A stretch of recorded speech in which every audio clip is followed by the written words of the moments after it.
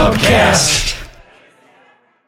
Mom deserves the best, and there's no better place to shop for Mother's Day than Whole Foods Market. They're your destination for unbeatable savings, from premium gifts to show-stopping flowers and irresistible desserts. Start by saving 33% with Prime on all body care and candles. Then get a 15-stem bunch of tulips for just $9.99 each with Prime. Round out Mom's menu with festive rosé, irresistible berry chantilly cake, and more special treats. Come celebrate Mother's Day at Whole Foods Market. You know, the word physician in Hebrew, Rophe, means healer.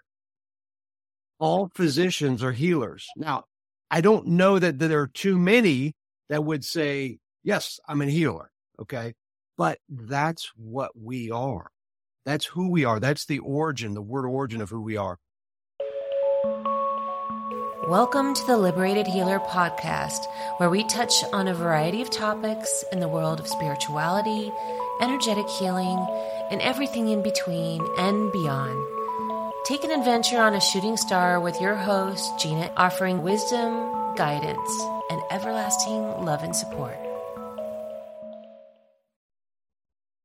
Hi, my name is Gina Cavalier, and today we have Dr. Nathan Goodyear on a show, the Liberated Healer. He is currently the medical director of a holistic integrated cancer healing center in Arizona, where he uses the principles and science of holistic nature and integrative therapies to treat and heal people with cancer.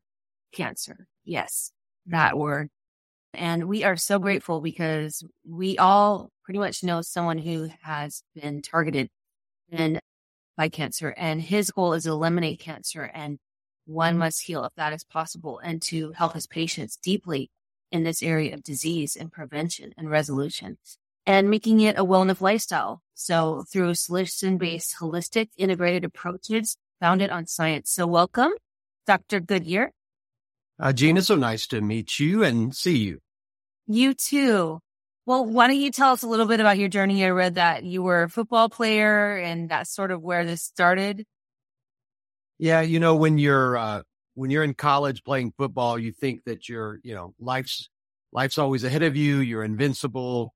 And that, of course, I thought I was going to play, in the NFL. But then what I discovered is I was too short and too slow.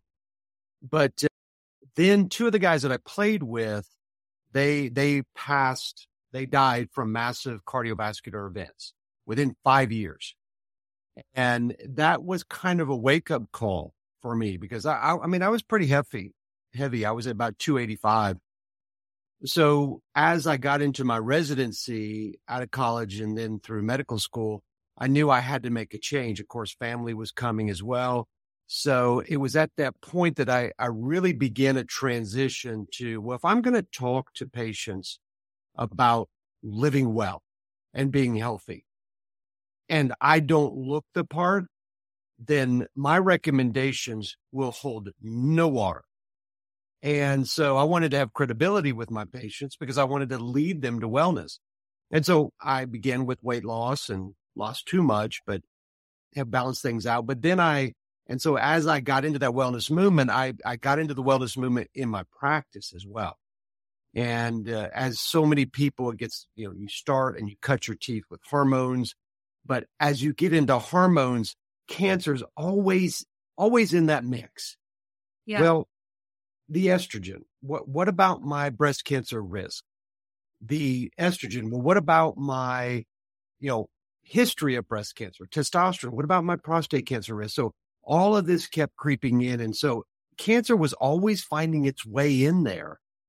Then when I had my own tumor, then that was kind of, okay, that's it. This is what I'm supposed to do. This is my calling. This is my bold mission. At that point, a lot of my practice was cancer anyways. And then it was like, okay, that's it. And from then on, and I've been doing this now for almost 5 years.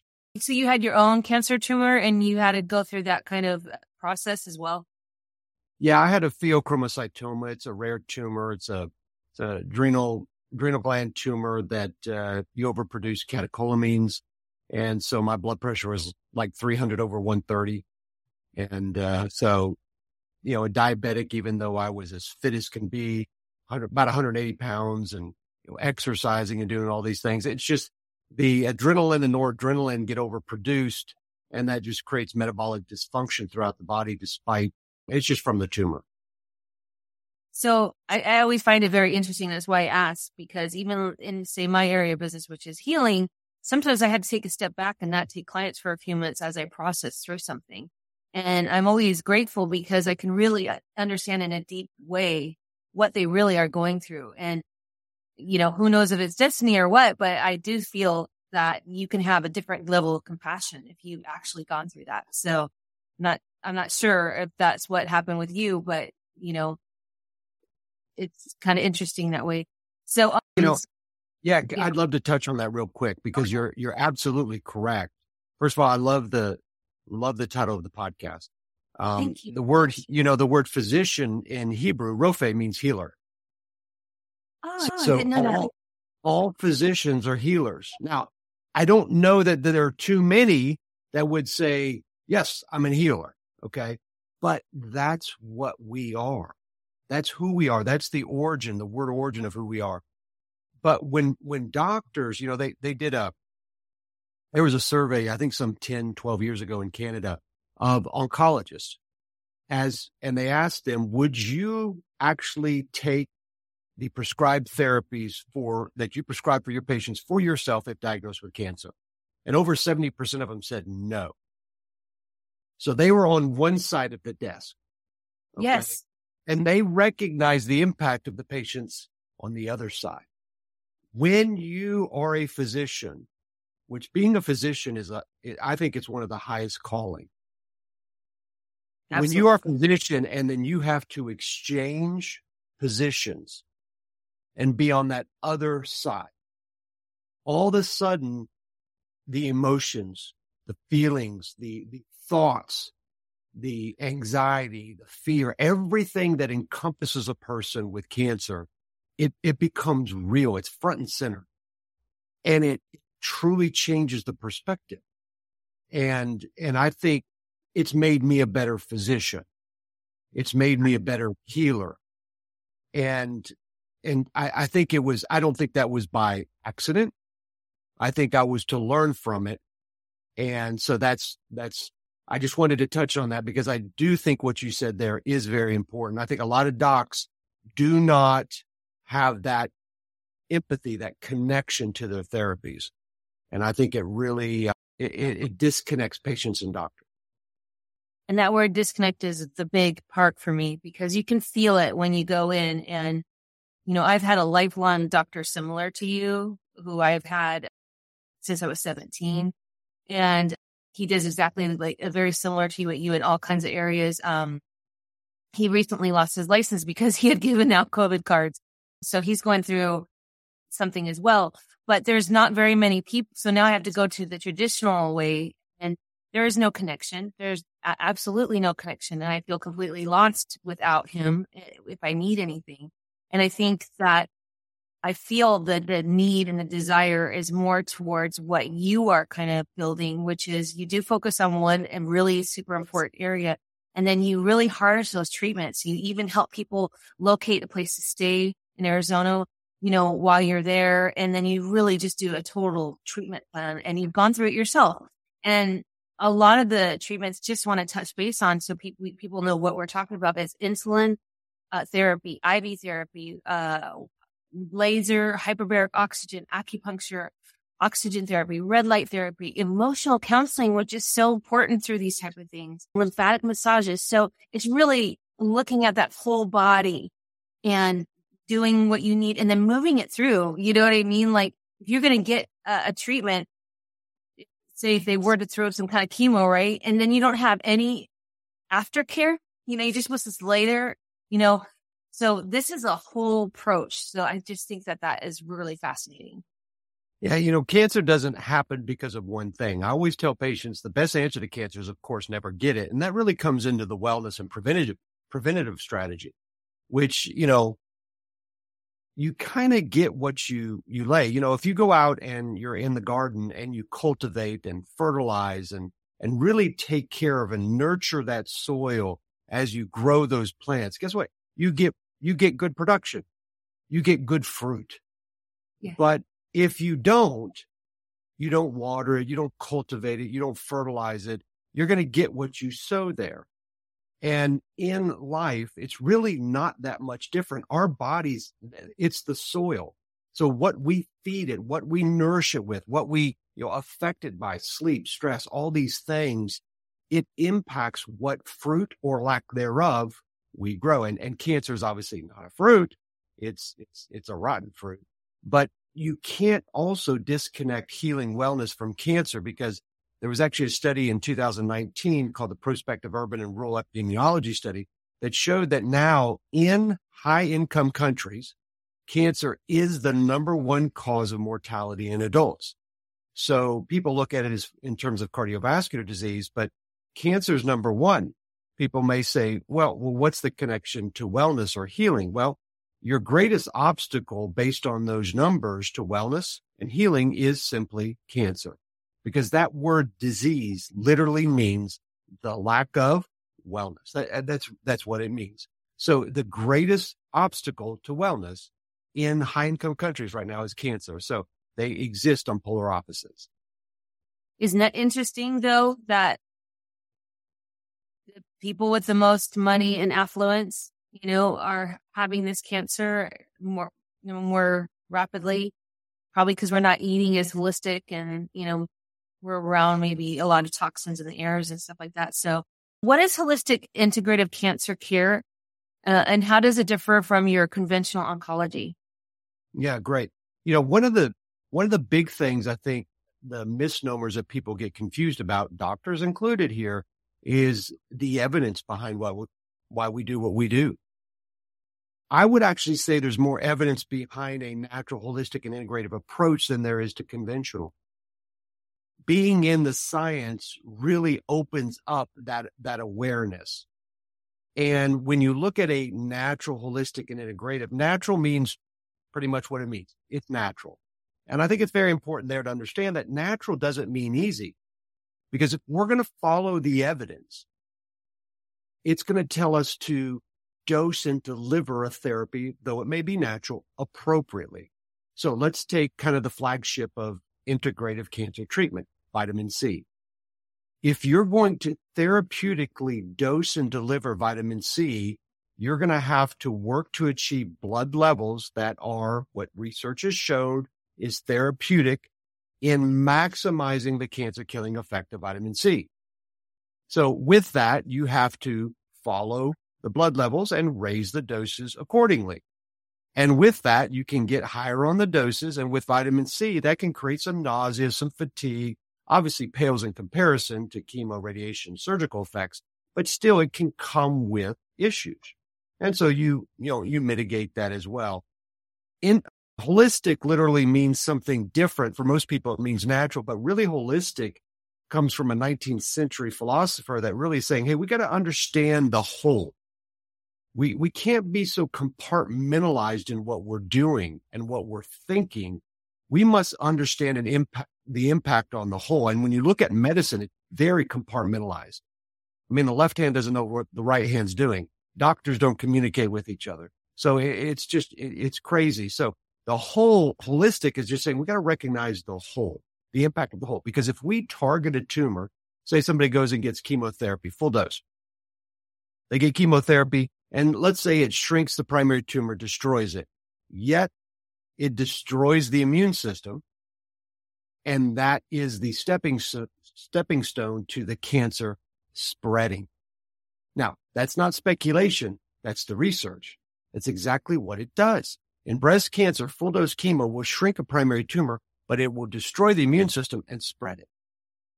So when you look at that, you go, wait a second. That's not helping the whole. That's destroying the whole.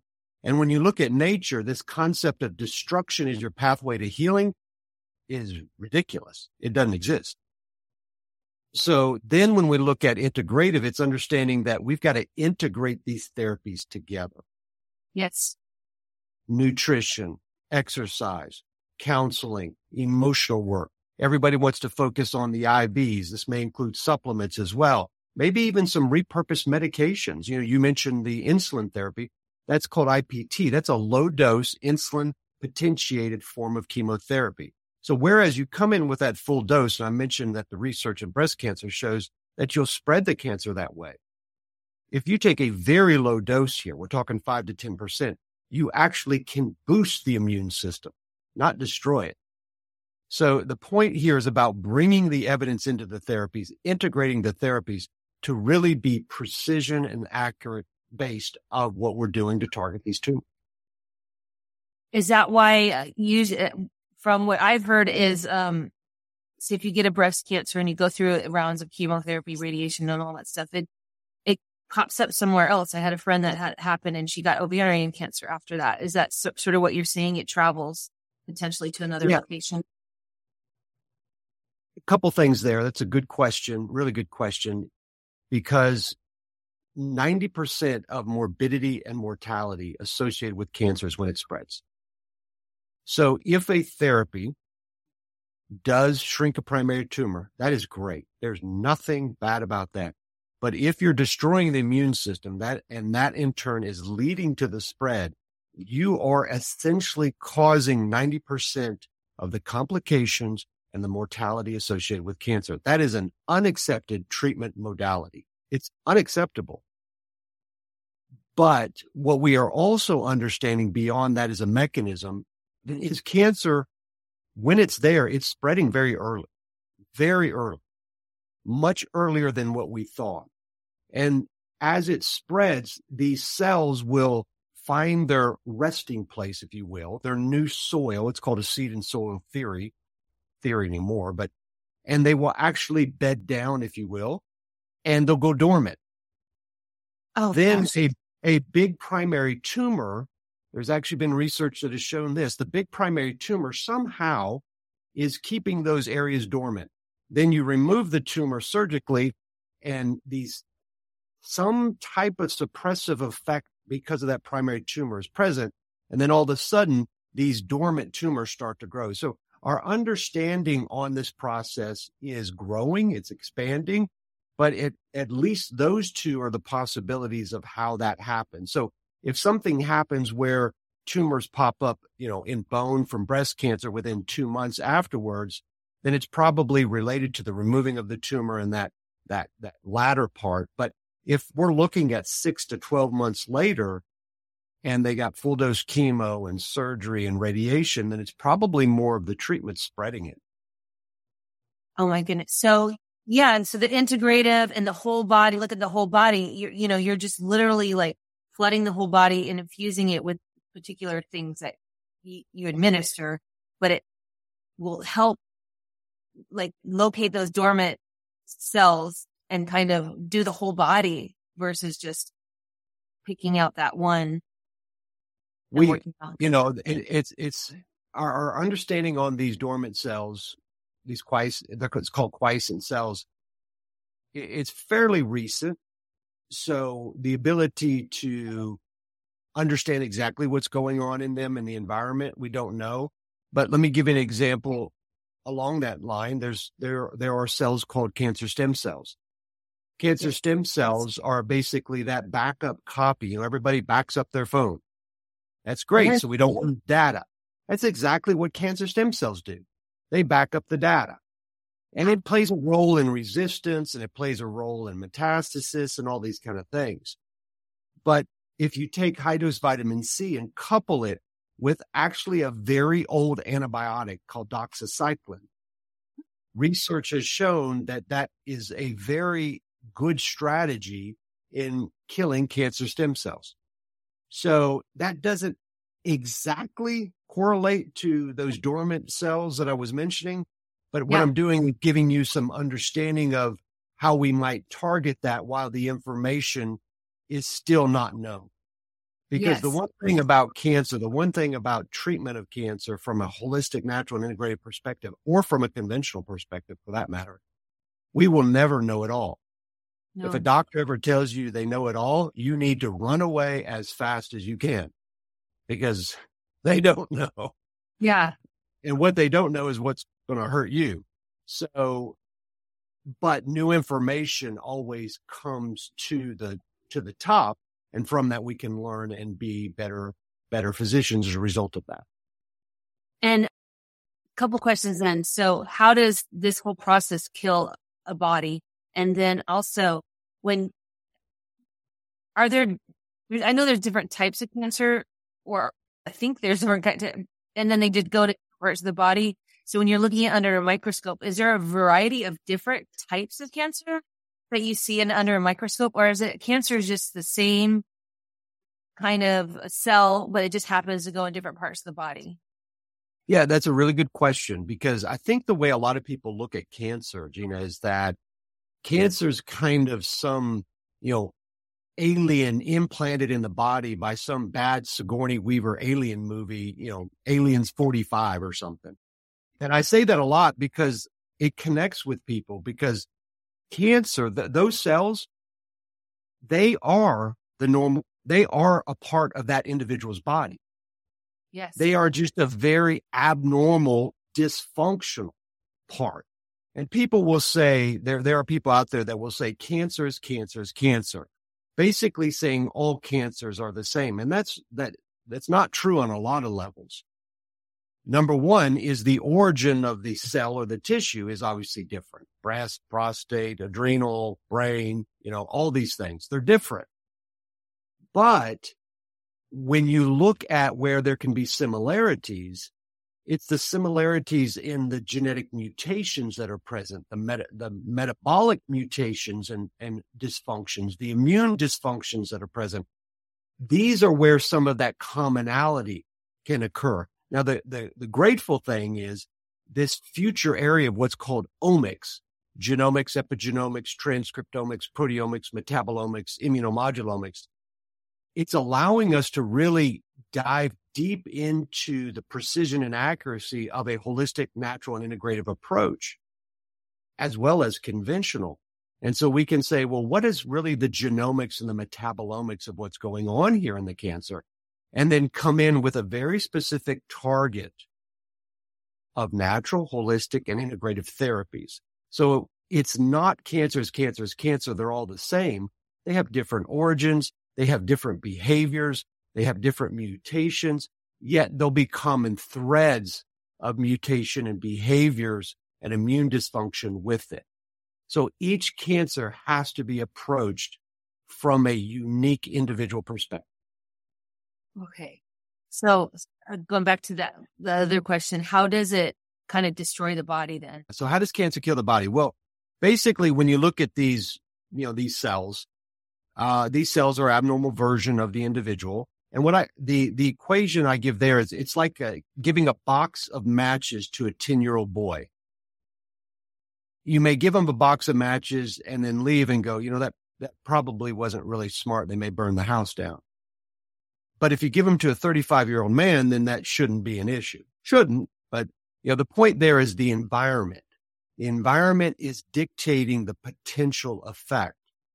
So when you look at what cancer does and really how it destroys the host, it needs that host to survive. But eventually what it does is it consumes everything, and it overwhelms and really eliminates the body's ability to perform day-to-day normal functions.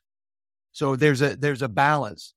And when that balance of the cancer really starts to take away from the body's ability to do its normal day-to-day function, then that's really how the process of cancer really takes on the mortality.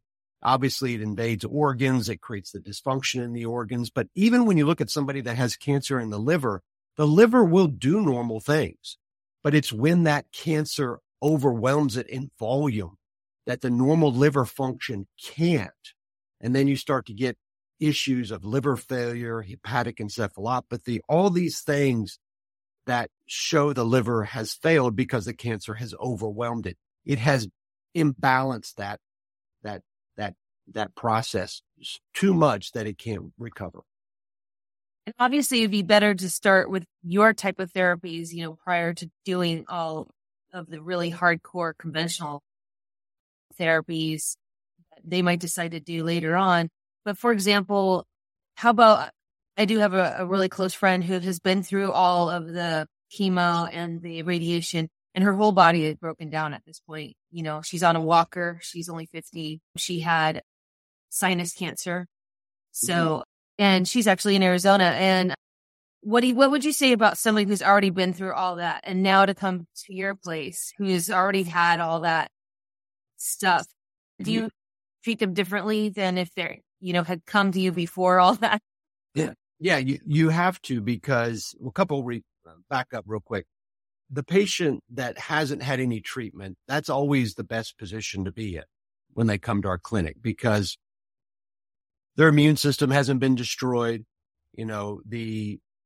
All the treatments that lead to resistance haven't occurred. So most of our patients, though, that being said, do come in having had at least chemo, radiation, maybe even surgery. Okay. And we can still do really great things with those patients, but we have to understand that there's probably and very likely resistance there. Obviously, in those instances, it has spread. So we have to really approach it with a much, much more different perspective than we would otherwise, because when you have resistant cells, when you have cells that won't respond to chemo, that won't respond to radiation, they don't respond to a lot of things, and you have to really sequence and combine therapies together to work to restore sensitivity. And so that's not a, unachievable challenge, but it just makes the challenge that much higher. Yeah. Wow. Oh, okay. I was looking at some of the other things that you have. You talk about the different cancers that you treat: prostate, breast, pancreatic, non-Hodgkin's lymphoma, which I'm seeing a lot more of in the community. You also have Lyme disease and lupus and autoimmune disease, fibromyalgia, rheumatoid arthritis. Can you touch on a little bit of that stuff as well? Yeah, because, cancer doesn't exist in a bubble. And so, people that come to us with cancer, that's what we are. We are a, natural, holistic, integrative cancer healing center. And they all come, though, with coexisting issues as well. And that could be diabetes, hypertension, obesity, Lyme disease. Almost all of them have some form of autoimmune disease. So it's just they go together. Okay. A body with disease is a body that doesn't typically just have one disease, which, again, literally means the lack of wellness. It's typically going to have multiple. Okay, so that makes sense. And then you speak about in a lot of your things that I've seen about vitamin C. Can we go down a little bit, down that rabbit hole a little bit? I think that's really interesting. Yeah. Yeah. Vitamin C, and the reason why I talk about it a lot is because it's the flagship. I mean, there are tremendous other therapies, curcumin, quercetin, melatonin, IPT, hyperthermia, methylene blue. So there's so many other things that we can do, but vitamin C is that one that's kind of been that for the last couple decades, the flagship, the tip of the spear. Everybody recognizes it, conventional or not. And so that's why I talk a lot about it, because it's the one that comes under attack. Because they go, well, there's no science for this. It was really interesting on TikTok. Somebody put a question out to a small about vitamin C, and they said, there's no science there. See, there's nothing to this. And so I responded and said, well, how much time do you got? Because the question here is, there's overwhelming science, and the question is, what specific aspect of the science do you want to know? So the point there is, I always lead with the science, and the science on vitamin C is overwhelming. More than just vitamin C being a treatment of cancer, but that vitamin C can be used effectively with radiation. Vitamin C can be used effectively with chemotherapy. Vitamin C can be used effectively before and after surgery. So the point here, and used with immunotherapies. So all of these, these drug ads that you see watching sporting events or TVs where the people are, dancing on the beach, chasing butterflies, and then they're talking about how the drug can make you fall off. I get tickled at those because the beautiful music, the butterflies, and you're just says, your head can fall off. It's like, well, that's not very good. No.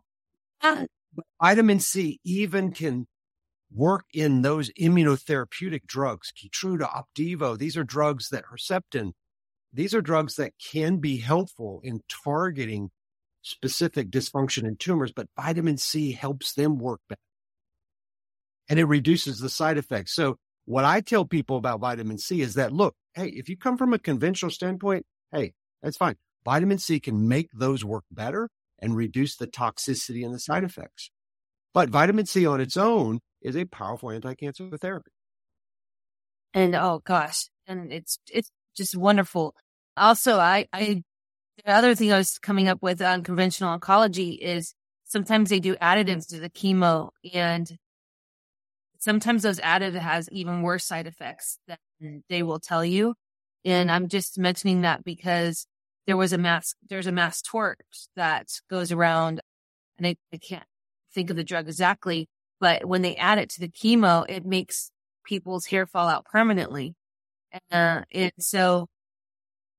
once they're healed from cancer or whatever, I mean, they have no hair left, and they'll never grow back. It literally kills those cells. And the people going through cancer are just trying to survive, and they don't really look at all those side effects and how it's going to affect the rest of their lives.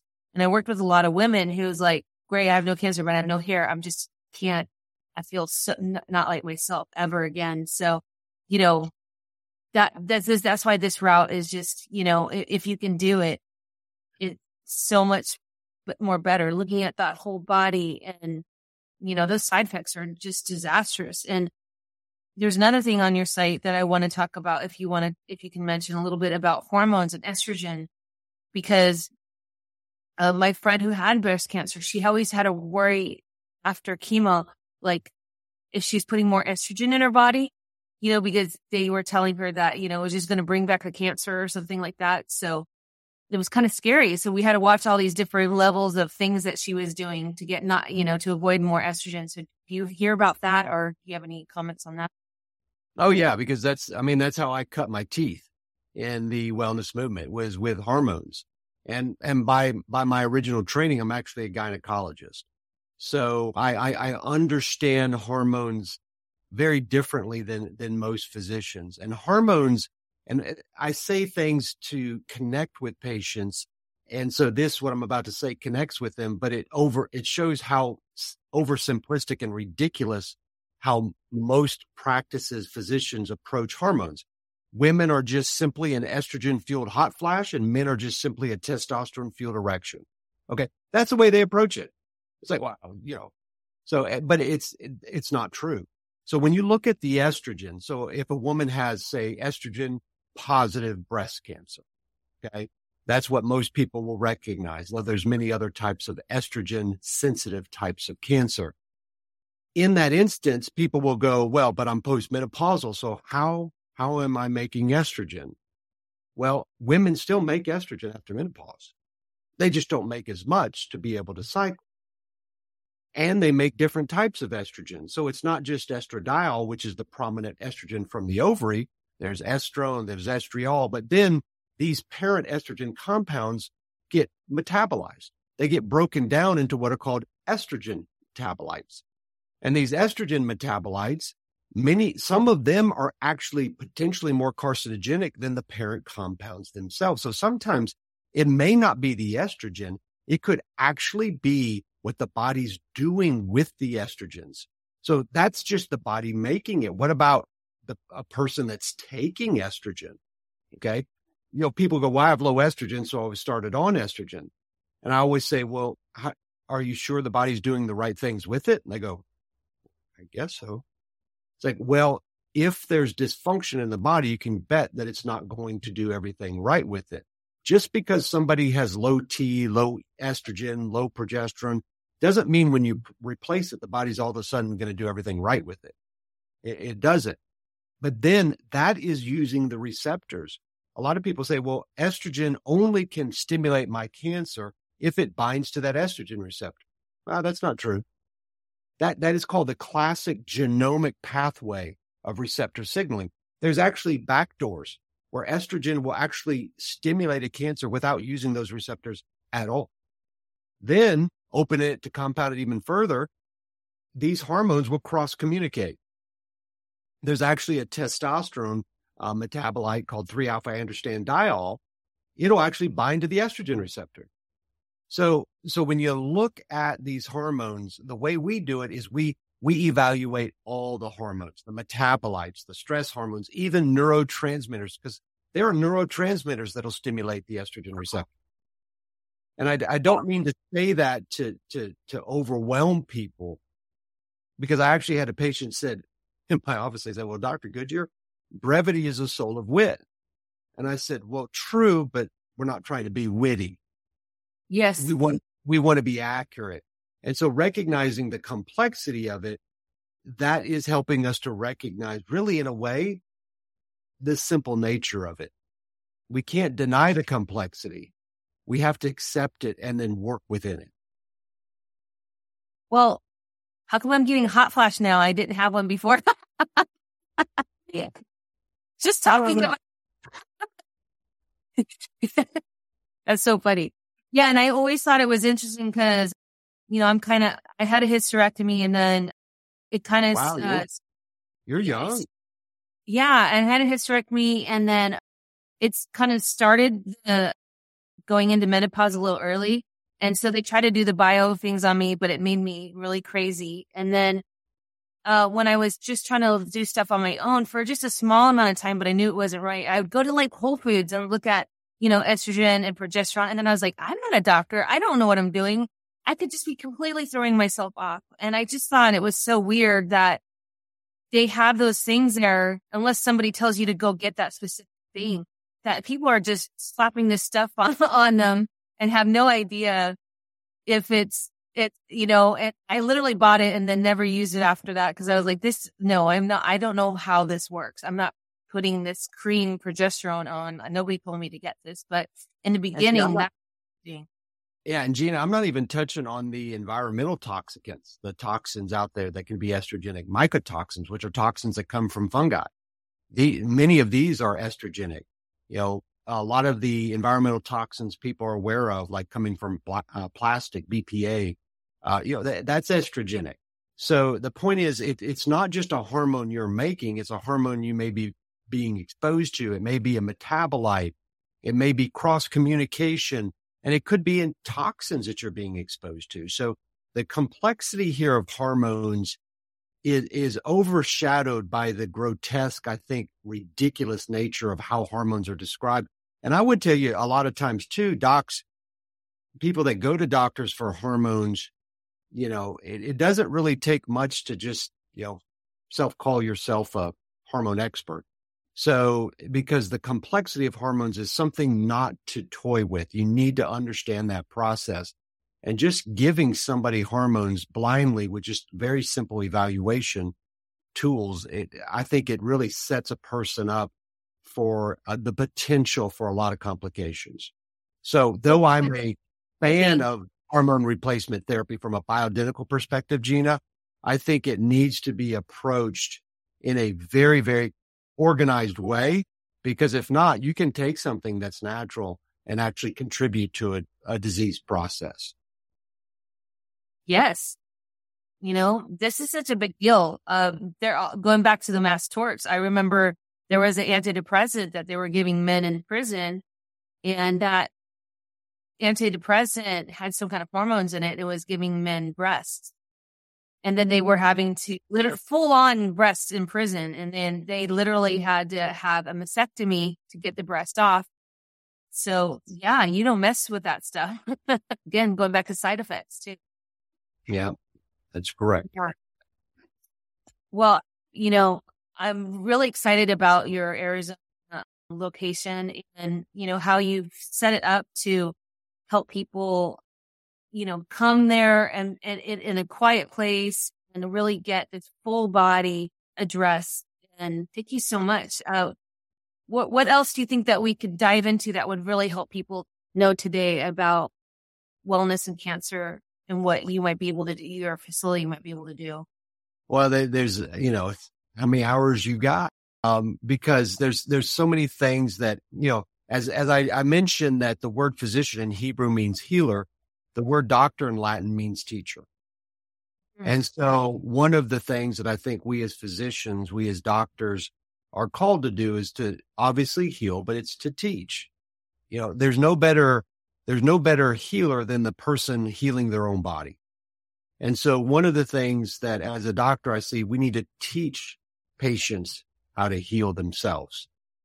So in the process of teaching, I'm always in the science. I love to read. I love to write. I love to speak. I love to do all these things. So for example, I got a personal brand coming out on drgoodyear.com where I'll have my own podcast and where I'm going to be taking deep dives on these things. I mean, medical cannabis is one, for example. I mean, medical cannabis is one of these things that everybody thinks that, it's the Cheech and Chong effect. Everybody think cannabis is just a bunch of guys, with doobies walking around smoking it, saying, "Hey, dude." But what we are doing with medical cannabis is actually very evidence-based. And in many cases, these patients don't get high, but it's helping control pain. It's helping to improve nausea. It's helping to actually target the tumors. And so it's actually becoming a treatment and a side effect treatment at the same time. So that's one example. Medical cannabis is great. And all the different cannabinoids, THC, CBC, CBD, CBC, CBG, melatonin. I'm a huge fan of melatonin. I mean, the anti-cancer effects of melatonin are incredibly broad. And many of the things that are happening with how cancer spreads is all occurring in what's called the tumor microenvironment. And this is where the tumor is basically interacting with the non-tumor environment. It's kind of this gray area. And melatonin really works in specific enzymes and pathways to limit that process of escape, where these cells will escape the immune system and they'll physically escape. And melatonin, the sleep hormone at high dose can be very effective in there. We give that IV and by mouth at high doses. So we'll give it IV, and then we also give it in oral doses at very high doses. Is melatonin a hormone? Yeah. Mm-hmm. It's a hormone that's, people say, well, it's a hormone that's produced from the pineal gland, base of the brain. And that's true. That's where a lot of the systemic levels of melatonin come from. And it gets into the central, the cerebral spinal fluid. But most melatonin is actually made in and around mitochondria. Mitochondria are the powerhouses of the cell. They make energy. And in that process of energy production, there's a lot of oxidative stress. And so melatonin is actually made right there in and around the mitochondria to support and protect the mitochondria in an antioxidative mode. So we are now understanding that really the majority of the mitochondria, the majority of the melatonin is actually made in and around the mitochondria. So let's just touch base on stress and how it affects the body to create cancers. Because, I think after COVID, we're really starting to look at our own contribution and, how our quality of life is. I've just seen such an overwhelming, awakening in this area. But the one area is, so we're all talking a little bit more about mental health, especially when you're going through something like what you have to deal with. I mean, support is a giant part of it. It should 100% go along. I mean, the fact that there's no comparative mental health treatment counseling for people automatically injected is really sad to me. But also the stress, how the stress hormones can create or how they accompany cancer or. Yeah, because we look at the stress response in everybody. In fact, when so many of the patients come into our clinic, when I sit down with them the first time, I ask them, well, what was the 2 to 3 years prior to your diagnosis like? And it's basically a story of just stress, and the last 3 years, everybody's walking around kind of, triggered on pins and needles because, everybody, you've seen this probably, you're in a coffee shop and somebody coughs and everybody's like, it's like, oh, I just swallowed wrong. I just had to clear my throat. Everybody's triggered. But stress is one of the most important responses in the body. It's a flight or fight. It's survival. And so it affects everything. Everybody looks at stress in the terms and through the visual of cortisol, and that's correct. And cortisol is a hormone that is very important in the stress response. But there's other things, adrenaline and noradrenaline. These are also a part of the stress response. And then there's metabolites. Again, talking about it's just not the parent compounds. There's metabolites that are there as well. So when you look at these, I already mentioned that noradrenaline, which is an acute reactant to stress coming from the adrenal glands, it can bind to the estrogen receptor. So there's one example of how stress could trigger it. Cortisol, more of a chronic stress response, cortisol will upregulate the enzyme called aromatase. And that enzyme converts testosterone to estrogen. So if a woman or a man has a estrogen responsive cancer and they're under a lot of stress, they're going to be producing excessive estrogen. All of that. And then when you look at the stress response, cortisol will actually suppress the immune system. So there's one thing that cancer loves, an immune system that doesn't do its job. The immune system is the body's defenses, and stress comes in and actually suppresses the immune system. So that in and of itself will create the environment that allows cancer to grow and spread. So those are just a few examples of how stress can affect metabolism of other hormones, can affect estrogen signaling, and can affect the immune system. So it's really quite broad. So do you prescribe somebody who's like really under stress some herbal remedies to deal with the stress and when you're working on them? Yeah, absolutely. So we'll look at the stress response again, both the parent compounds and then the metabolites and the neurotransmitters associated with that. And you really need to recognize it as you use these herbs. There's a lot of great ones out there. Panax ginseng, ashwagandha, maca. There's a lot of great ones out there. The question is, what do those herbs do? How do those herbs impact the stress response? Because if the cortisol level's high, you don't necessarily want to be giving Panax ginseng or Korean ginseng because that's a hot herb and a hot adaptogen. It'll really stimulate that. So you actually want to bring something in like Magnolia officinalis to calm that stress response down. So again, you've got to know what you're dealing with. You got to recognize what those pathways are doing. Then you can come in with targeted and accurate, natural, holistic, and integrative therapies to really target and effectively balance that system, which is the right approach. And I'm kind of getting the energy out of what's coming to me is just looking at, like, saying, going to a store and looking at all of the counters and counters of these herbs. And then you just kind of, without any base of understanding of what they need and how they affect you, I mean, people just constantly have probably a cabinet full of things that their friend told them to take, you know what I mean? And they have no balance. And that could be harmful, I believe. Oh, yeah. I mean, you can drink too much water. I mean, so water, which is vital for life, you can drink too much water and it'll put you in the hospital. So there's not anything that you can, that if you take too much of, that can't hurt you. So herbs are great. They're powerful. But in that, you need to recognize they are powerful. So you don't approach them. But because they're sold over the counter, people just, it's herbs. It's a supplement. Well, let me tell you what, they can be very powerful. And if you use them or dose them inappropriately, or you take them when you don't need them, they can create issues. Then what people go is they go, well, that didn't work. Or see, you're taking a natural herb. What I would say is, well, did you check the pathways that herb was working in before you added it in? Well, no. Well, then how did you know you needed that? How did you know what to dose and how to dose that? You have to take the same rigors, the same critique that you would from a scientific perspective to the natural.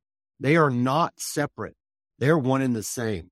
And I think what happens is even from a conventional medical side, they look at natural therapies and they go, there's no science to that. It's just throwing a dart on the wall and hoping it sticks. Well, no, it's not what actually is done. Well, it's what some may do, but if applied appropriately, no, that's not the case. Yeah. So you bet they're powerful. And if improperly used, if improperly dosed, they can create problems. And a lot of them have marketing campaigns behind them, so, they just hit the highlights, do you have this, and this, and this, like Colloquial 10, I know had a big one. And I had another doctor on who was like, but if that's not ingested in a certain way, it's what could cause problems. Or I can't quote him now, but you really do have to go through like you said, the pathways and do just as much rigor on these things, these other additives, and make sure it's the right thing, or, figure out, what to do with that, because I've seen a lot of problems with that kind of stuff. Oh, absolutely. I listened. Was it Dr. Google? Isn't that it? So, and I've seen people come in, they'll have 3 pages of supplements that they're taking. And what I tell them is, I'll say, these are all good supplements, but we need to focus on what you need right now. And so I usually whittle those down significantly. Now, I don't want to tell you I don't use supplements, but I do. But I try to be very targeted in what we do. I mean, I've seen people come in with like three pages of supplements. So, but there's typically about somewhere between 5 and 10, depending on the individual, where I'm going to be using different targeted supplements based on what their body and lab results tell us. Because you can overtax your body. Oh, and yeah. Then sudden, you thought, like you say, you're taking one herb that, has this great marketing campaign, and it's actually working against you, and you're not feeling any better. And now you spend all this money on this expensive herb, and it's actually you're in worse shape. So it's really important. And I love that you do acupuncture and stuff. Can you tell me just a little bit what hyperbaric oxygen? I'm really curious about that, or how oxygen therapy works.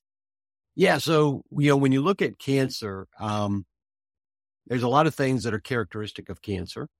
And one of them is that the environment in and around the tumor tends to be very low in oxygen. That's called hypoxia. Okay. Now, the entire environment in and around cancer and the ball of cells that is the tumor, the entire thing is not hypoxic. There are pockets within it that are. And it's that low oxygen that actually creates a lot of the mutations that lead to a lot of the metabolic dysfunctions that people see as so characteristic of cancer. That is, people say, cancer loves sugar. Well, it's true. It's a little bit more complex than that. But one of the things that drives a lot of the enzymatic changes that allow that process to occur that was discovered by Otto Warburg back in the 1920s is that hypoxia is driving that process. Hyperbaric oxygen is basically pushing oxygen above what the red blood cells can carry. So as to increase oxygen into that tumor microenvironment as best as we can. Now, when you do that, that essentially stresses the oxygen out. But without that, things like vitamin C can't really have their full therapeutic effect. So that's why getting oxygen as much as we can saturated in that environment is really going to help other therapies actually work better. It's a therapy in and of itself, but then it's also a therapy that's going to lay the groundwork for other therapies to come in and work better. Oh my gosh. That just makes so much sense to me. Lots of science behind it. Lots of science. Well, where can people find you and maybe get a consultation? Yeah, absolutely. So the website, where I'm medical director, is brio-medical.com. So BRIO-medical.com. There you'll find all kinds of videos and blog posts, etc. We're on almost all of the social media sites. Like I said, we've just recently launched with TikTok, that's interesting. But I have a personal brand website coming out drgoodyear.com. And again, as I mentioned, we'll have a blog post that comes with that where we'll be talking about, we'll be taking deep dives on these therapies and talking about the mechanisms and actually talking with, a lot of experts, not just in the integrative cancer field, but outside of that, and look at perspectives that they have on their profession and how that can help us help people with cancer. And you have about 4 full-time doctors, it looks like, you're in Scottsdale, Arizona, which is just such a healing place anyways, so energy there is just really beautiful and wonderful. And taking this whole body approach to help people, is overwhelmingly heartfelt. And we're so grateful to you. And I love your name. It's so interesting how, you were chosen for this path and that you have such an uplifting name, because I think words matter. And, I just do. And it's just me that you have this, something very positive in your contribution. Is there anything you would like to leave our listeners with today? Yeah. So if you're diagnosed with cancer, the last thing that people have on their mind is hope. Yes. There's no word. I agree with what you said about words are important. If we don't understand words and where they come from and their context, we can't communicate effectively. And a lot of what we deal with today is people don't understand the words that come out of their mouth. But I'm a writer, so I'm a geek like that. But nobody sitting there across from a doctor that's telling them they have cancer is going, I have hope. Now, there are some, but most are gripped with fear. Yes. But what I would tell people that are in that position or have loved ones or friends that are in that position is there is hope. There is hope. Our job as physicians is not to tell you what your body can't do. It's to show you what your body can do and let your body decide.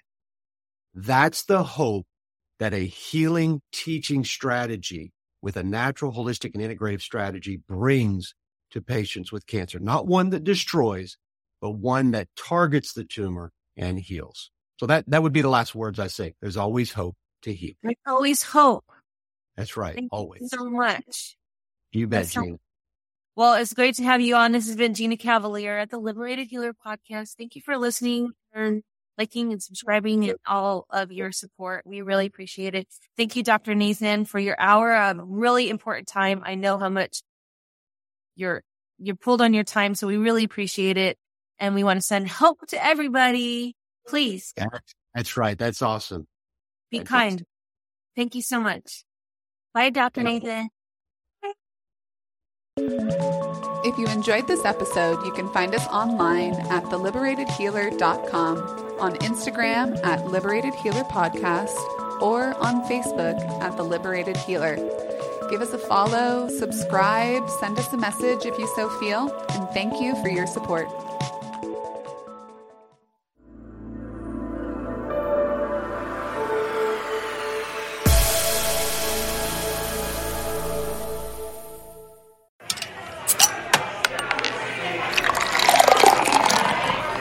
Podcast.